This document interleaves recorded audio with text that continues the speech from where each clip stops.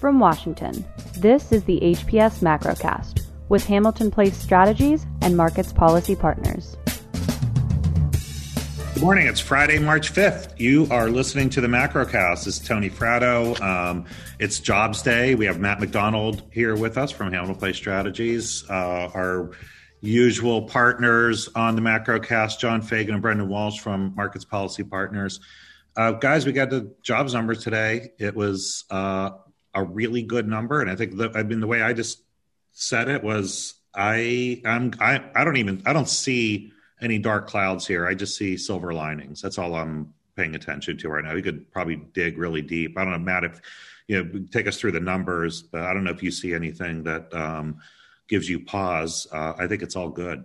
Yeah, no, the numbers are great. It's headline 379,000 jobs created. The unemployment rate ticked down from 6.3 to 6.2. There's no, the underlying dynamics of that unemployment rate are driven by more people getting jobs. There's no kind of like dropping out of the workforce. There's no like weird population stuff like we've seen in some months. So all good. The big driver of jobs is 355,000 jobs increase in leisure and hospitality. You saw a slight decrease in government jobs, which is kind of interesting.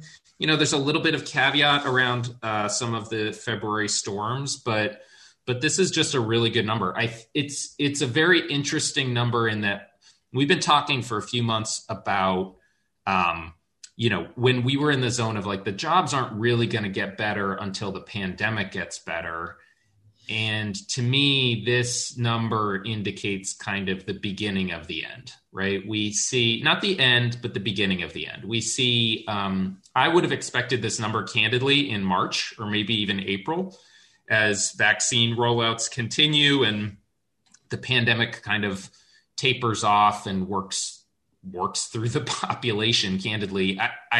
But to see this number in February is a pretty big boost. I think that it confirms, to me, this number confirms views of 2021 as a very robust economic year. I think that I don't see a reason why, we'll have some ups and downs, but I would expect for robust numbers like this to continue for the months to come. Yeah, I mean, to your point on it, seeming early, as say, states are probably going to, reopen with what we're seeing with the vaccines. But even the states that have announced dramatically, Texas, Mississippi, Alabama, have all announced. Connecticut also. Connecticut's moving to, I forget what the date is. It's like mid-month. Yeah, it's mid-March. 100% capacity. But they haven't announced those. I mean, they haven't actually been put in. They haven't done it yet. That's right. That's why I would have expected something like this for the March numbers. The fact that it's in February, pulling that forward, and it's that good. And we had bad weather all February. So yeah, the fact that it was heavily driven by restaurant jobs is a great sign for the future.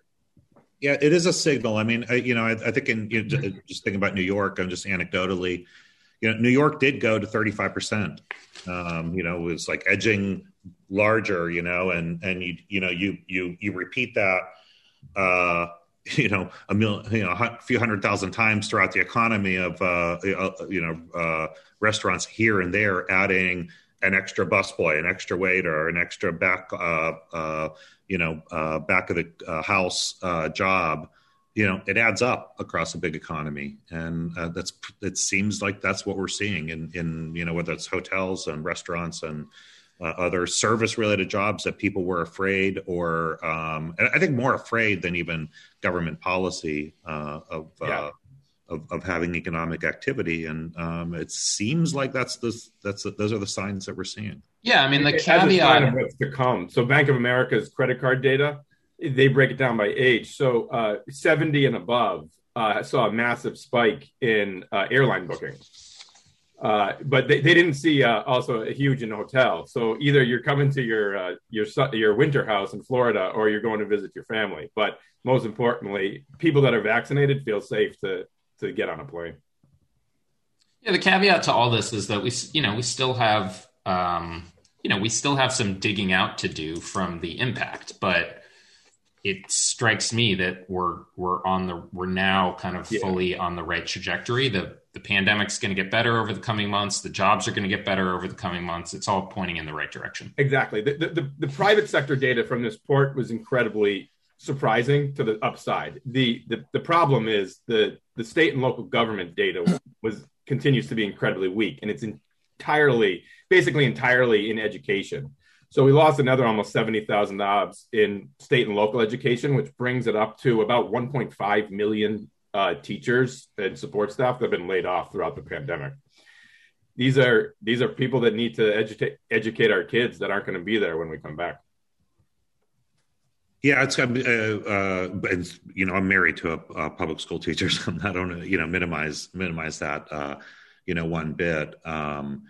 It's until schools are opening, I'm not sure, it's probably not subject matter teachers, right? It's probably gym teachers and the driver instructors and the superintendents, the janitors, cleaning staff, all of those folks. Got to get those schools reopened for a whole lot of different reasons, for those jobs. And there is a lot of money in so parents can focus on work, and so that kids can get better education. And I think that the Biden administration made a push this week for that. It's really important to get kids back in school. The San Francisco Fed did a study that said us keeping our kids out of school this year, where the rest of the world sent them, will take 70 years for us to rebound economically from that choice. But I also think that parents are kind of at their wits' end. And I think the Democrats realize that getting kids back in school as quick as possible is going to be what people vote on in 2020. Yeah, I think they definitely see it as a political vulnerability. It'll be a bloodbath in the primaries if kids aren't back in school. Yeah, getting back to the jobs report, and again, like I said, I am focusing on the silver linings in the report because I think directionally everything is going in the right direction. Levels were obviously still way off, and not just we're still 12 million jobs shy of where we were. Well, I think we're at maybe 10 or 11 million shy of where we were. We're probably 12 million shy of where we should be. Where we ought to be if we continued on trend job growth. We still have a lot of ground to make up, and that's just to say that, and it's taking Matt's cue on this of this number. I don't know that it's going to be a steady line, right? A straight line. Sort of linear kind of increase. It may be spiky. We may have a huge month and then a drop off. That's possible. You would have to imagine that the summer months could be massive. I think we could see some massive, 2, 3, 4, some massive increase. Like things that we've never seen in the same way we saw job losses that we've never seen before. I think we may see some job increases that we've never seen before. 1.2 million jobs in a month, that kind of, those kinds of numbers that were unimaginable pre-COVID. But I think we could certainly see that, people are looking at today's numbers saying, well, at, 350,000 jobs a month, it's still going to take us, 25 months to get to. I don't think we're staying at this state, right? I think once we get into spring, once, people are, as we've talked about with, vaccines and as this reopening happens, I think you're going to see massive job number increases on a month-to-month basis. Yeah, I see help wanted signs all over the place. I started this by saying I would have expected this number in March or April, and it's possible that this is the bad number. Right. Yeah. I think you're right. You may have to you may have to elevate your expectations for March and April. Yeah. Especially now that if the administration was comfortable enough to say that everyone can be vaccinated by the end of May, it's May. You don't make that promise and not fulfill it. So, well, I think you make that promise, and it's probably April.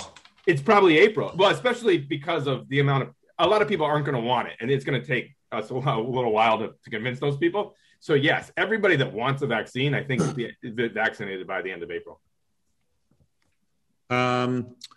So, I guess, there is the long-term unemployed in there. Any other, Matt, anything else out of the number that we should be, paying particularly attention to? It's workforce participation, again, direct. The BLS did put a point. So the amount of people that had to drop out of the workforce to take care of their kids, the unemployment rate should be 0.5% higher than what it is because of the way you have to answer the question.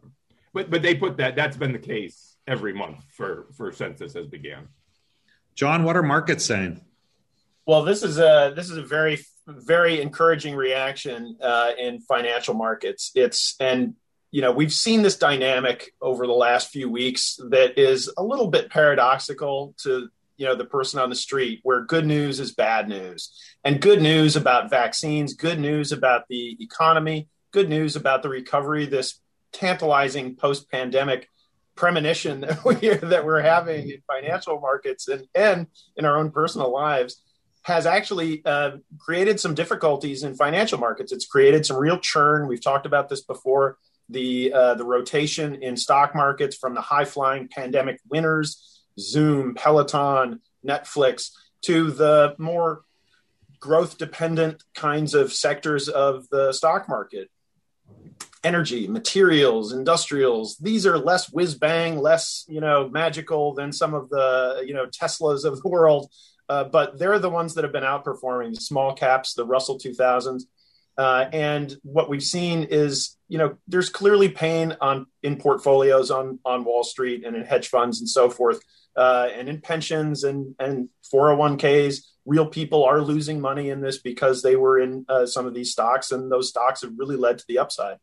But it's coincided. It seems to be this is the kind of thing that, based on what Chair Powell said yesterday, it's not lifted Treasury yields, longer dated Treasury yields, to the kind of levels that would really freak out the Fed. Yeah. We are up at 1.5, 1.6 on the 10-year. These are not nosebleed levels. It arrived quickly at these levels. That's the problem that the Fed speakers have keyed in on, the pace. But when you see an upside reset like yesterday, that's a little bit concerning, but it was only 7 or 8 basis points, which in the grand scheme of things isn't a killer. And the reflexive move higher today brought the 10-year, basically 5, 6, 7 basis points higher to 162. Mm-hmm. And now it's settled back down to about 158. This is a process of the 10-year finding a more realistic equilibrium. If you're sitting at the Treasury and the Fed, and you had, a couple of months ago, if you had a wish list for things to happen in the market, you would want the Treasury market to reflect better growth expectations, but in a gentle and non-volatility creating way. You would like some of the froth to get blown out of parts of the equity market. And you would probably want the more growth-oriented stocks to outperform. You would probably want the dollar to stiffen up a little bit.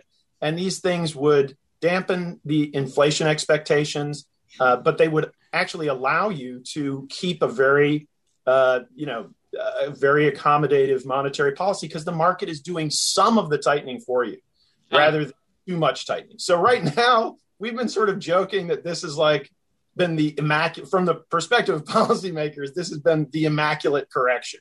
I mean, this is exactly kind of what they would want to see. And surely there's a risk that it goes too far, and they're obviously watching it. But I think Fed Chair Powell emphasized yesterday that what they're seeing right now isn't scary to them. John, I have a question. I look at the policymaker side of the equation here, and I see just a lot of conviction, both on the monetary side and the fiscal side, about what the direction is and where they should be going. And it's interesting, and we've had conversations on this in the past. It's an interesting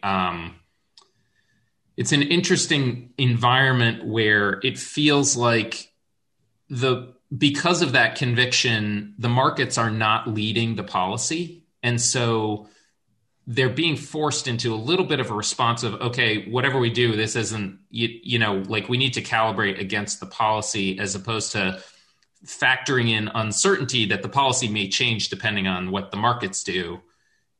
what's your take on that dynamic and what we're going to see on that unfolding? I think that it is different on the fiscal and monetary sides. I think on the fiscal side, it is basically a, straight ahead. They are going to rush forward on this bill rush. They're going to proceed forward on the 1.9 trillion rescue package, the investment package, the Build Back Better American Recovery Act. We expect to be a similar size. We do not expect the market or any other aspects to really knock them off the line. The Biden administration has two big levers to pull in their first, before the 2022 midterms. And these are those two levers. And they want to leave the Republican Party in the dust here as much as they possibly can.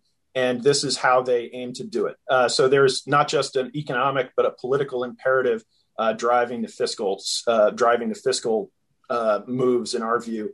On the monetary side, we see this as much more like much more tactical and much more of a dialectic with markets. This is kind of a fighting retreat for the Fed. They want to be able to calibrate their policy for the most damaged parts of the economy and be able to hold that policy as accommodative as possible for as long as possible. But they are clearly acknowledging that the market is going to have its say, and the market is flashing forward to this exciting growth future that we all hope we have and we think we're going to have. But the act of flashing forward to it, if you take it too far, that can actually undermine by virtue of the expectations getting too far ahead of themselves, you can actually undermine the recovery by, longer dated yields running up too far. So the Fed, I think, is trying to calibrate their communications. If you ask them, in their heart of hearts, is there guidance for no rate hikes before 2024? Is that rock solid? That's, a really long time for guidance, but there's a use for that.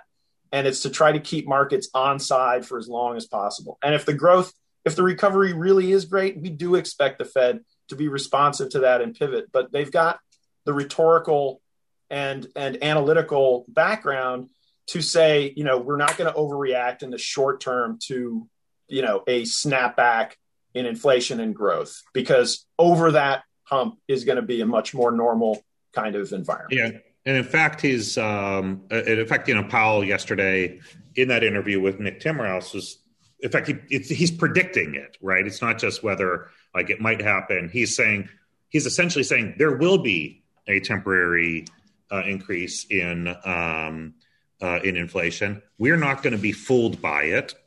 He's essentially saying you ought not to be fooled by it either, and don't go pushing up rates because you start seeing some inflation, because we are not going to move our policy until it's sustained for a long period of time. And he is not putting a date on, Nick tried to get him to talk about, calendars. He's like, I'm not talking about calendars. I'm not going to talk about calendars. I've told you over and over again, I'm looking at the data. I'm looking at, sustained substantial improvement in achieving our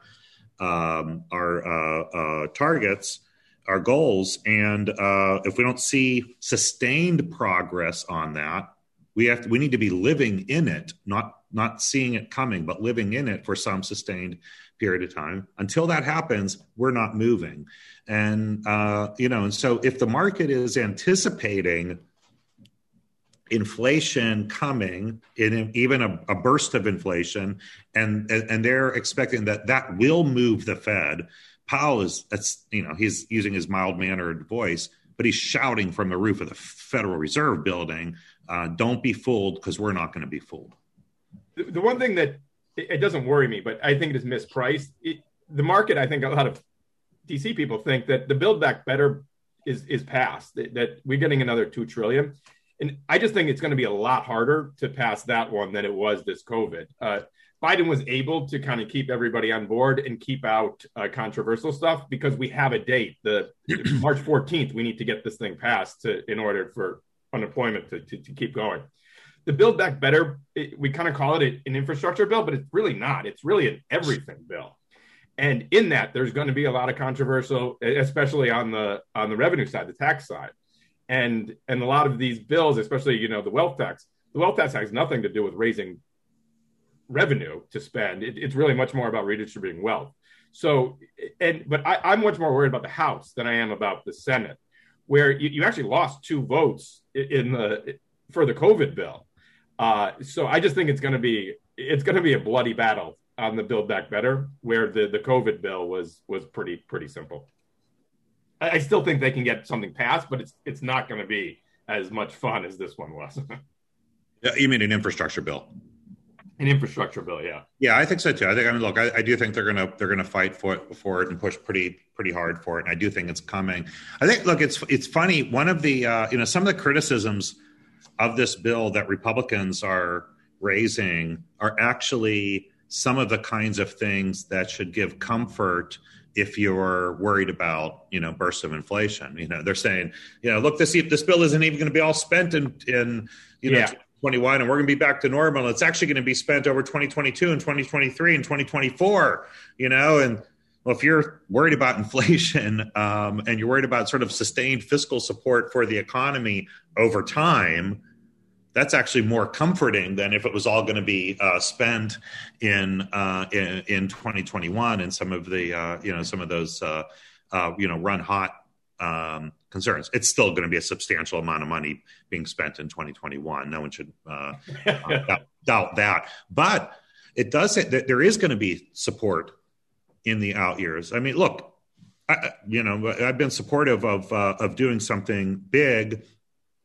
Maybe I've recalibrated as to whether this big is needed right now. But if you're in the Biden administration, it is hard to get money through regular budgets, right? It is really tough. You've got like annual fights with Congress to get money.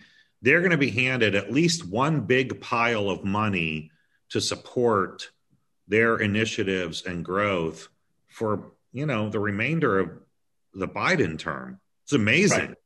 It is amazing. All the extra money that you might want to spend on all of your high profile priorities, helping states, helping unemployed, helping education, helping healthcare, right? It's like they're getting a pile of money to go do that. And then the next pile of money is going to be infrastructure. It's actually a pretty neat trick to turn if you're the Biden administration. And on top of that, you got the economy improving on its own. So, if you're just thinking about take partisan hats off and look at the projected economic outlook over the next few years, people are predicting a very big 2021. They may be increasing it based on the jobs numbers we saw today. Some models actually put us at a higher trajectory in 2022, 23 than we would have been if we didn't get COVID. It's kind of an easy. It's not illogical. I mean, when you throw whatever $7 trillion at it. No, with like that much fiscal and monetary support, it's kind of. I mean, look, if the monetary support has a long tail. I mean, if you are borrowing money today and you are putting it to work in investments, it's got a long tail. So, like, it's kind of easy to make the case that we are looking at substantial elevated growth, job creation over the coming years, not just in 2021. All right, guys, let's take a break and come back and I want to talk about oil. You're listening to the Macrocast. HPS is hiring. We are seeking a mid-level public affairs professional to join our dynamic team as a director in our Washington, D.C. office. Directors at HPS lead multiple client teams and internal projects and work in a fun, fast-paced, and challenging environment. The successful candidate has 5 to 7 years of relevant experience, is intellectually curious, and interested in public policy, in particular, the deep dive analysis that we do at HPS. To learn more about the position and opportunities at HPS, email our recruiting team at careers@hamiltonps.com. Okay, we're back on the Macrocast. John, oil prices, bumping up after OPEC Plus. They're looking at restraining markets. How are you reading this? Yeah, so we've been watching very closely as OPEC Plus, which is the collective OPEC and its allies, mostly Russia, and they have, during the pandemic, just to roll the tape back, they instituted supply cuts to keep oil prices elevated or relatively elevated amid the deflationary and collapse in demand. Very understandable. They took a huge amount of supply out of the market, and so basically that has continued to extend. They've managed to keep cohesion and discipline among the pretty fractious cartel and its allies over these months, even as oil began to recover. We got the good news in November about vaccines. We've got a brighter growth outlook that has taken oil up from the 40s to the 50s, now into the high 60s. And OPEC, normally at these kind of levels, you would get a fracturing of the cartel. You'd get cheating. You would get operators trying to capture market share, and the Saudis getting cold feet about the whole thing because they're ceding market share to other members of OPEC or Russia who are pumping more. And we've seen that movie before. We've seen OPEC. I think it was late 2014 when OPEC had a dramatic falling out and couldn't hold together. And that really was a huge blow to oil prices. This has not been the dynamic. The enforcement of discipline that the Saudis have been able to achieve is very impressive. The ways in which they've gone to monthly meetings to assess their supply cuts, and in the last every meeting, it looks like this is the meeting where the supply is going to come back on the market. This is when Russia and Kazakhstan and the others come out and say, enough is enough. We've got, prices are high enough. We've got to start pumping again here. And every month, Lucy pulls away the football. The Saudis have come up with basically the same trick. Success, not the same trick. Actually, they came up with a unilateral million barrels cut the last time that they shouldered themselves in order to keep the cartel together.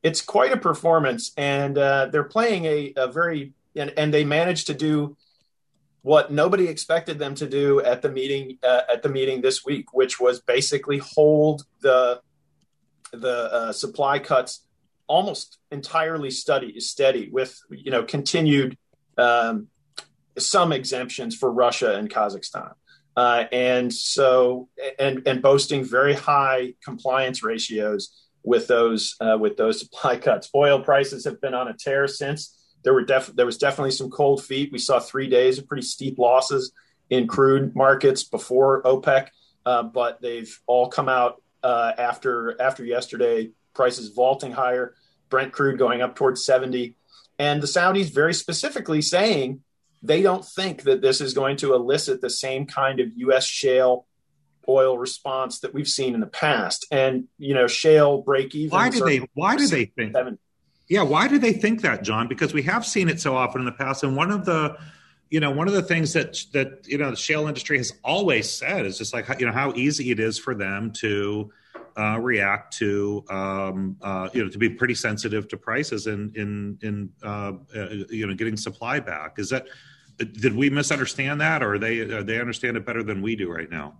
Well, the Saudi oil minister opined that the dynamics had changed sufficiently in the U.S. shale market that the shalers were much more disciplined. They were focused on paying dividends, being profitable, rather than just going go, go, go, drill, baby, drill. Yeah. That is, whether he's right about that or not, whether the sort of overhangs over the shale industry or the change in mindset of management, the consolidation of the players, the overhang of debt. He might have a point. I mean, throughout, we didn't see a huge spike in defaults in the high yield market in the shale space. We saw some, but not what you would have predicted, 2 years ago, if you knew what was coming. Right. And so we'd thought that the Saudis wouldn't be able to hold the line late last year, and we were taught differently. So in every successive meeting, we've basically, thought that our very tentative base case would be that this is probably the meeting where they loosen up. But we've had very low conviction in it, and the Saudis have come through every time. And so betting against them in the oil markets, if the Saudi oil minister says he thinks this is a real sea change in U.S. shale, I'm not going to contradict him here on our podcast. Yeah, so, I think we'll see. It seems to me like the things that have changed, sort of since then are.